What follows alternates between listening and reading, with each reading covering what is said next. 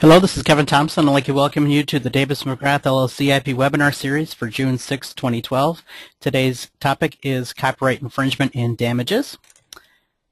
Today we're going to be going for about 30 minutes.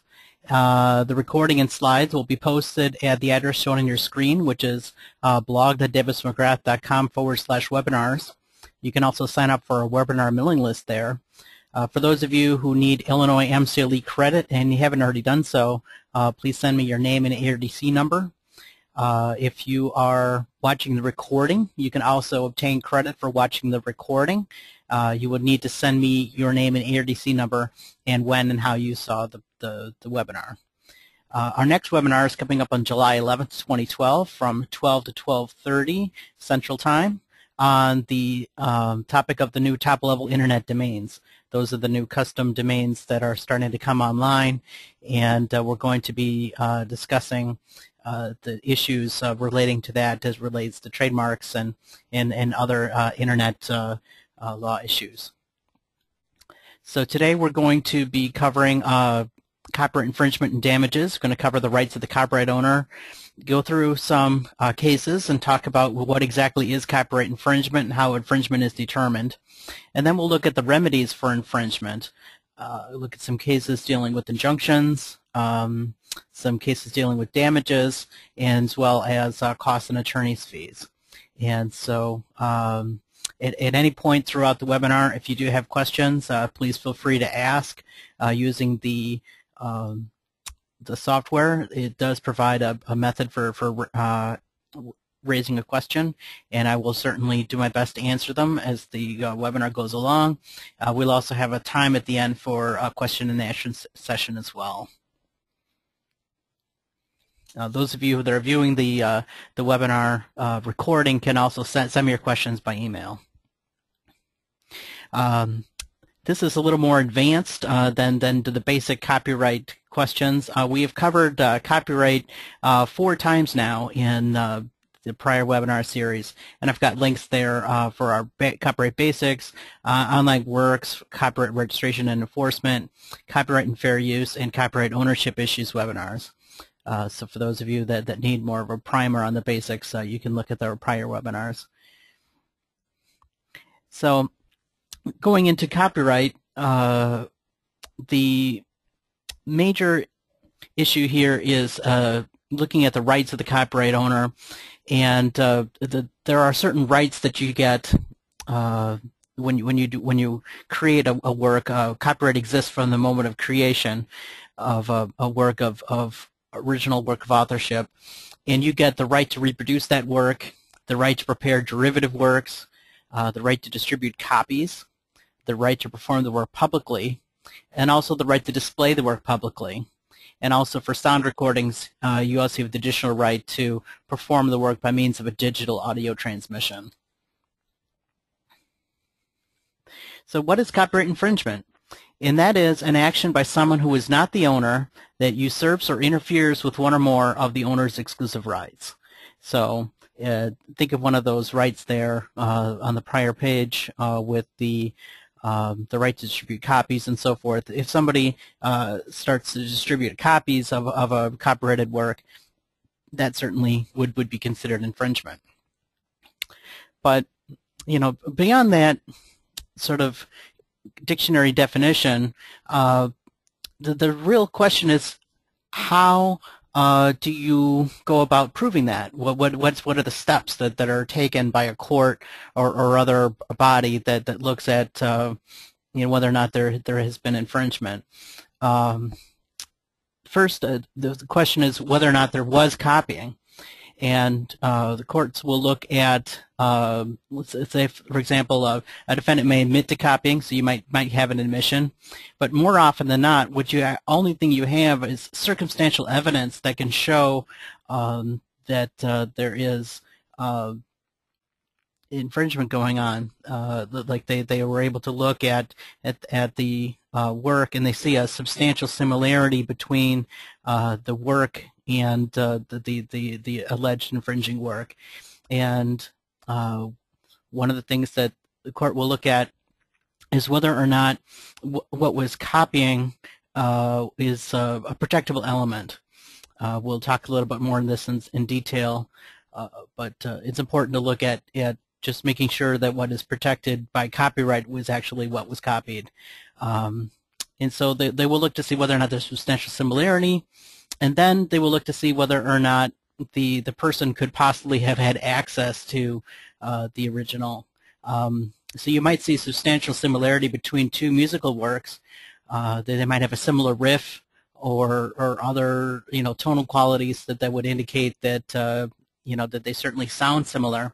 But if you can't prove that the second composer actually had access or could listen to the original, then you're not going to be able to show copying.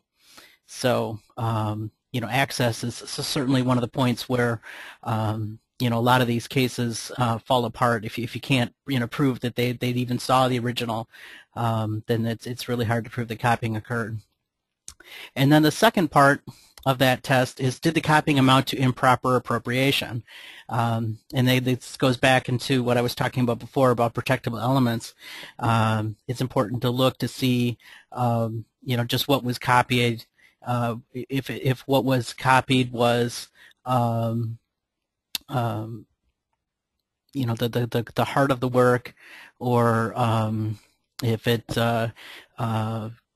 goes to a large amount of the work was copied, that certainly goes into it. This is also the part where somebody might try to raise a fair use claim, and we'll talk about that in a little more detail as well. And we've also covered fair use at significant length in one of our prior webinars. So the case I wanted to talk about is DeTocco versus Riordan, which is a case from 2011 out of the Southern District of New York. And it's a case between two authors, as well as some of the additional defendants include Disney, ABC, and 20th Century Fox. The plaintiff, DeTocco, is the author of a children's adventure books called The Hero Perseus and Atlas's Revenge. And the defendant, Rick Riordan, is the author of the Percy Jackson series of children's adventure novels, and the other defendants are come in because they're also involved with the recent movie Percy Jackson and the Olympians, The Lightning Thief. These are both books series that tie their characters in with Greek mythology, and so there's certainly some similarities between them, and obviously the plaintiff thought that there was enough similarity to believe that Riordan had copied his works when he created his own series, based on Greek mythology. Interestingly here, Riordan did not dispute access to the works. He certainly had read them, but he honestly argued that he did not copy them. And there are some tremendous, similarities between them. But when you look at it, there wasn't anything copied that was protectable. They both involved young characters interacting with Greek gods, but there was no, that particular element is not protectable. Greek gods are not certainly protected by copyright by any stretch of the imagination, and the original authorship came out when the court examined it. Both stories, there was different narrative structure, there was different characters. One of the main character in both books has the name Percy. There were characters named for the hero Perseus, but the characters themselves are quite different. One of them is a more self-confident, adventuresome person in the plaintiff's work, whereas the Percy character in the Riordan book is he's got a learning disability. He's got ADHD. He is very much a reluctant hero.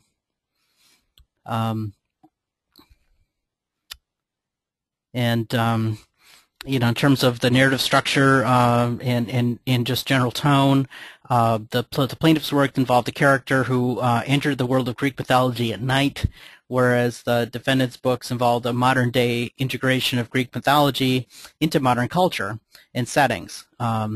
So for those of you that read the books, you might remember that in Percy Jackson, Mount Olympus is now located on top of the Empire State Building.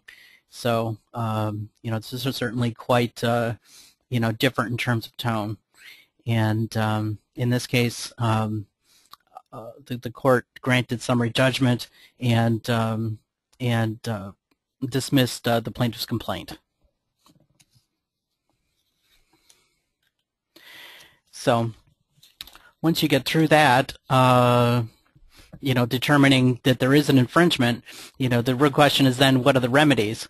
You can certainly get injunctive relief. You can get the goods impounded or destroyed. You can get the damages and profits of the infringer. And in certain cases, which we'll talk about, you can get your costs and attorney's fees as well as statutory damages. Statutory damages are a substitute for actual damages, especially in cases when it's difficult to prove that there was actual financial harm, and the base is $750 to $30,000, but in cases of willful infringement, it can be raised up to $150,000, and at the discretion of the judge or trier of fact, an innocent infringement that the judge or trier of fact believes is truly innocent, they could lower that down to $200.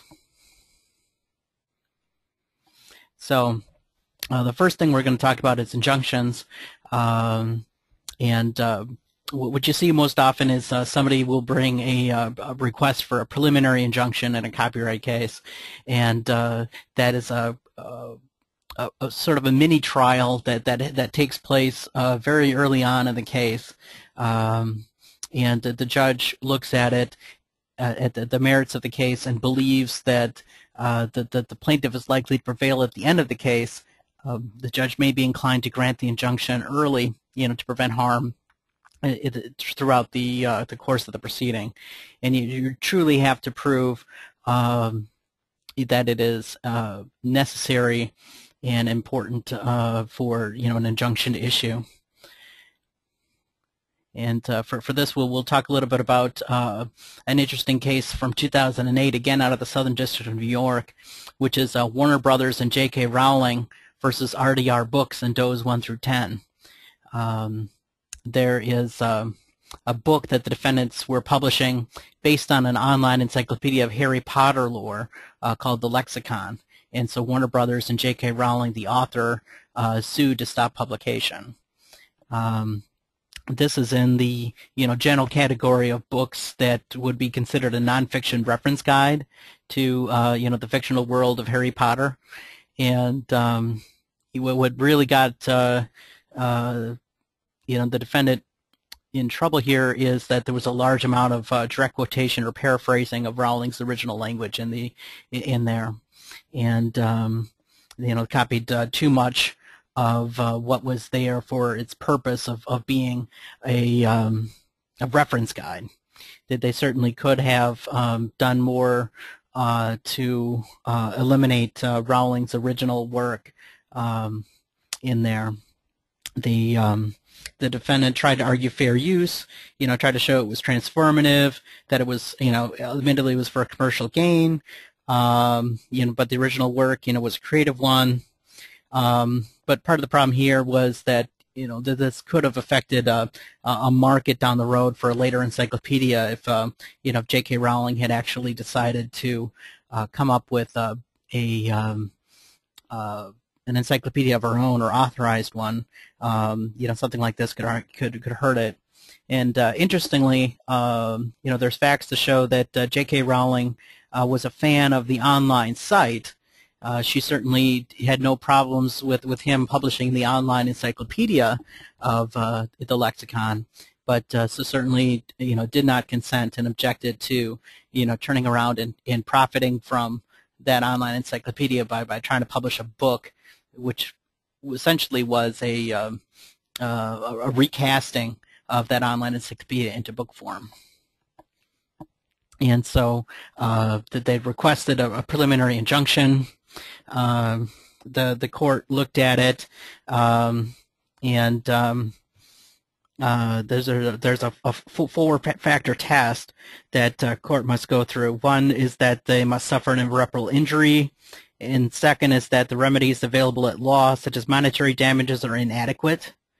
The third is that, considering the balance of hardships, that a remedy is warranted. You know, the balancing the harm to the plaintiff versus the harm to the defendant.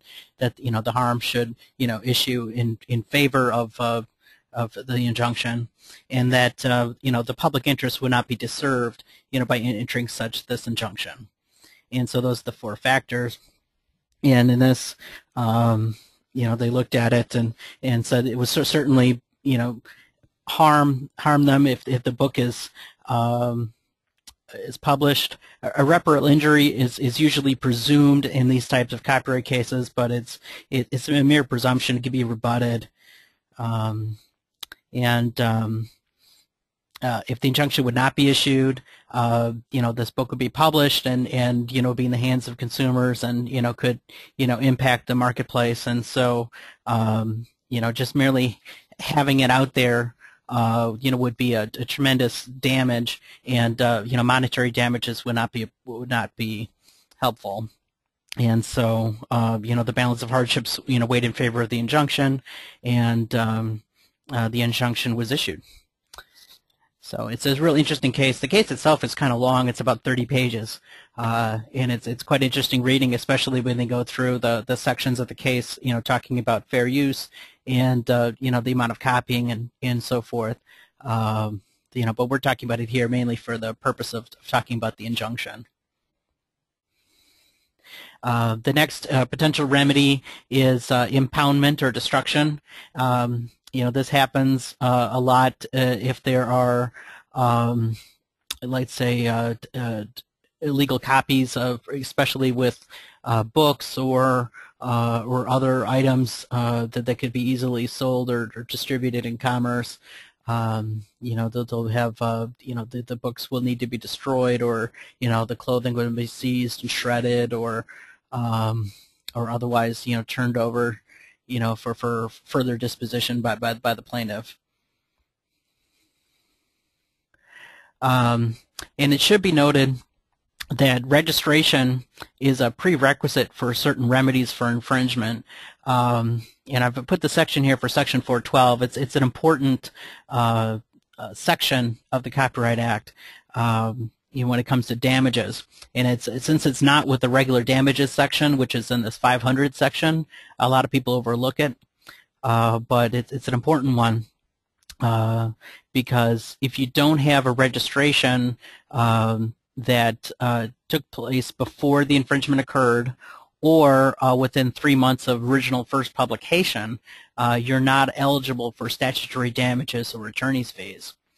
And that's sort of an incentive for registration that's built into the Act.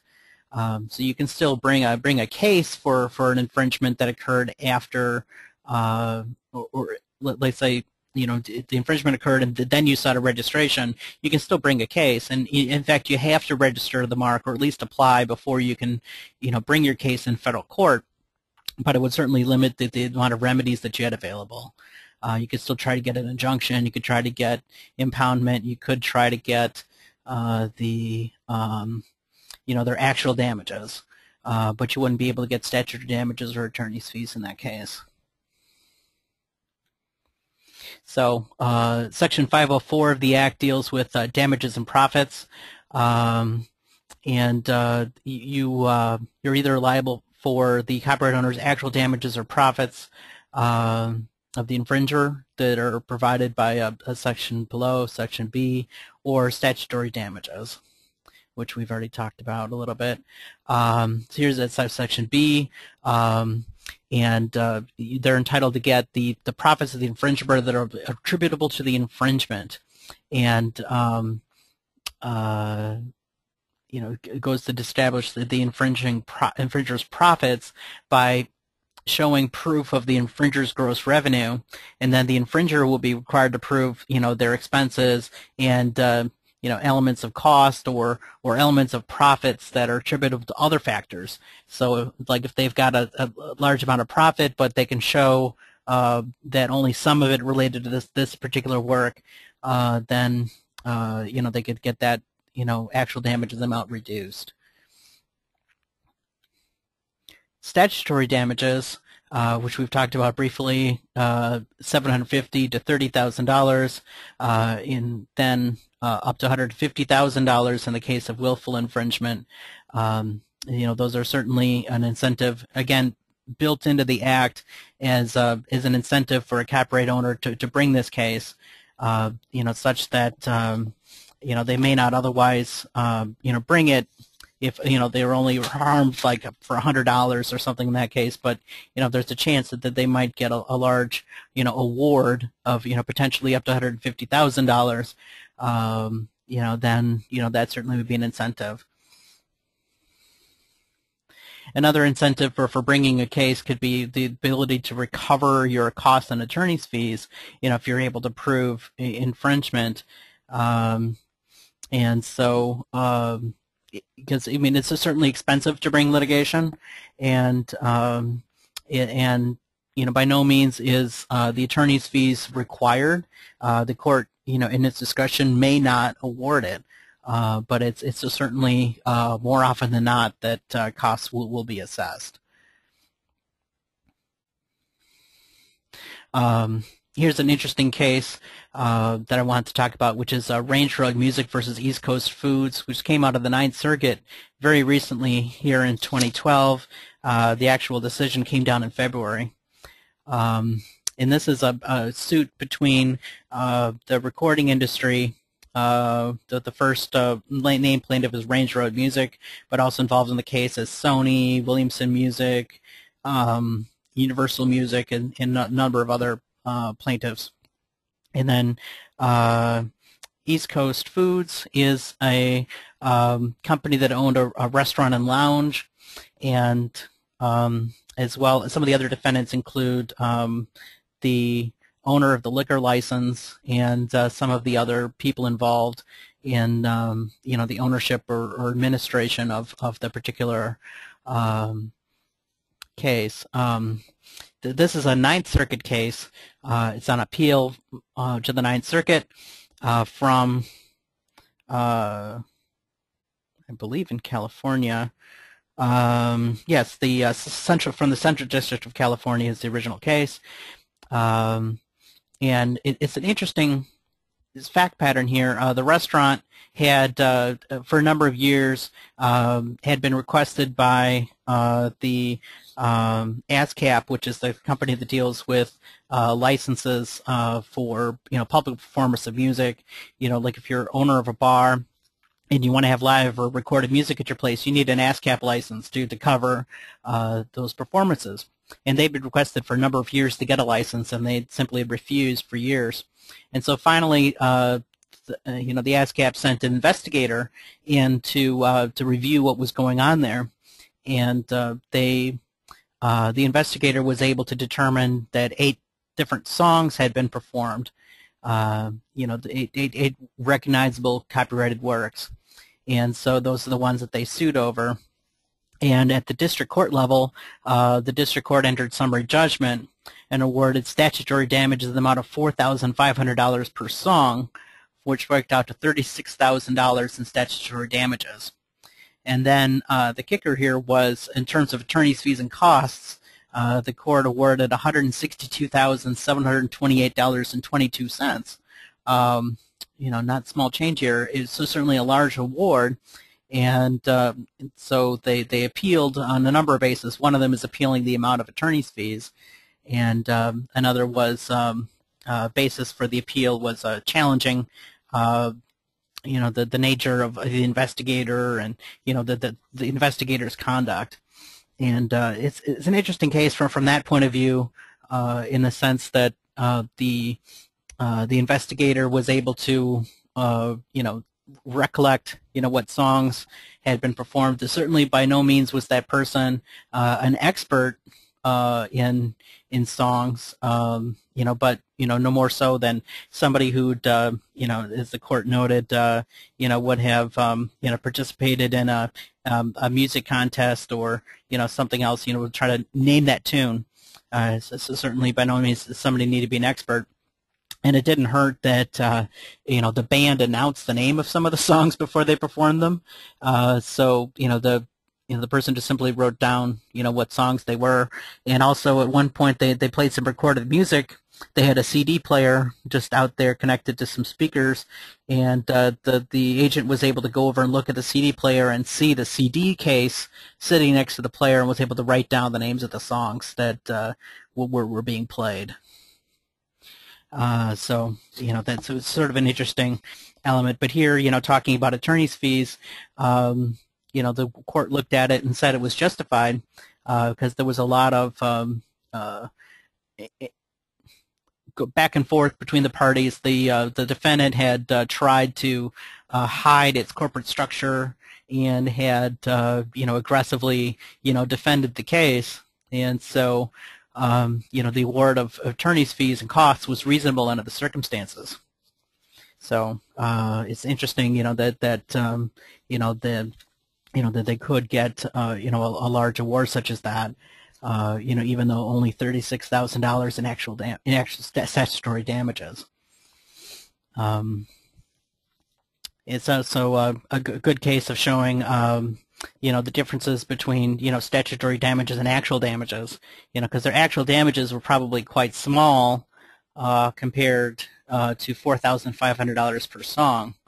They may have been out the license fee or some other much smaller amount by simply not bringing the case in that particular fashion. So so similarly, the other cases we've talked about, Warner Brothers versus RDR Books, if it had gotten to that point, I believe it was actually, settled after this. So they,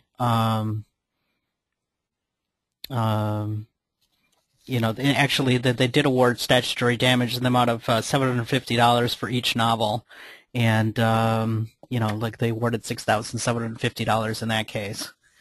And the DeTocco case obviously didn't get to that point because they weren't able to find that any infringement had occurred. So I think this is probably a good point to turn this over for questions. If anybody has questions, we can certainly talk about them. Again, the software provides a method for asking questions. Just go ahead and put your question in using the software, and I will do my best to answer them. If you think of something later, or if you're watching the recording, you can always email me at the address shown on your screen, which is ktompson@davismcgrath.com. So are there any questions?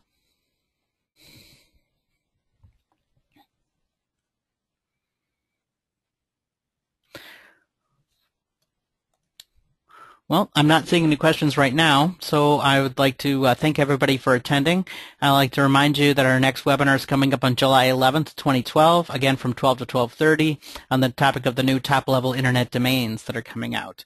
The ones that ICANN are just starting to proceed. They originally all should have been announced in early May, and now supposedly will be announced next week, June 13th. We'll see whether or not that they meet that release date, but hopefully they will do that, and then we'll be able to talk about the new top-level domains and its impact on trademarks and so forth.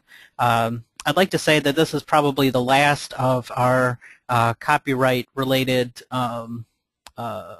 webinars that's going to be on an introductory level. Our next ones that we'll do on copyright will take a slightly more advanced state. We certainly have covered the basics of copyright law through the last 4 webinars.